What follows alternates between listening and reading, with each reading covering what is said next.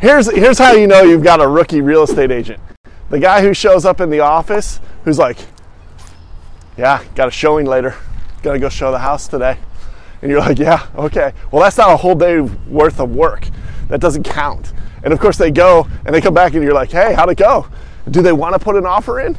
Oh no, man, they're thinking about it. In fact, I'm not even sure they're pre-qualified. What? You don't know if they're pre-qualified? What are you showing houses for? Come on, man.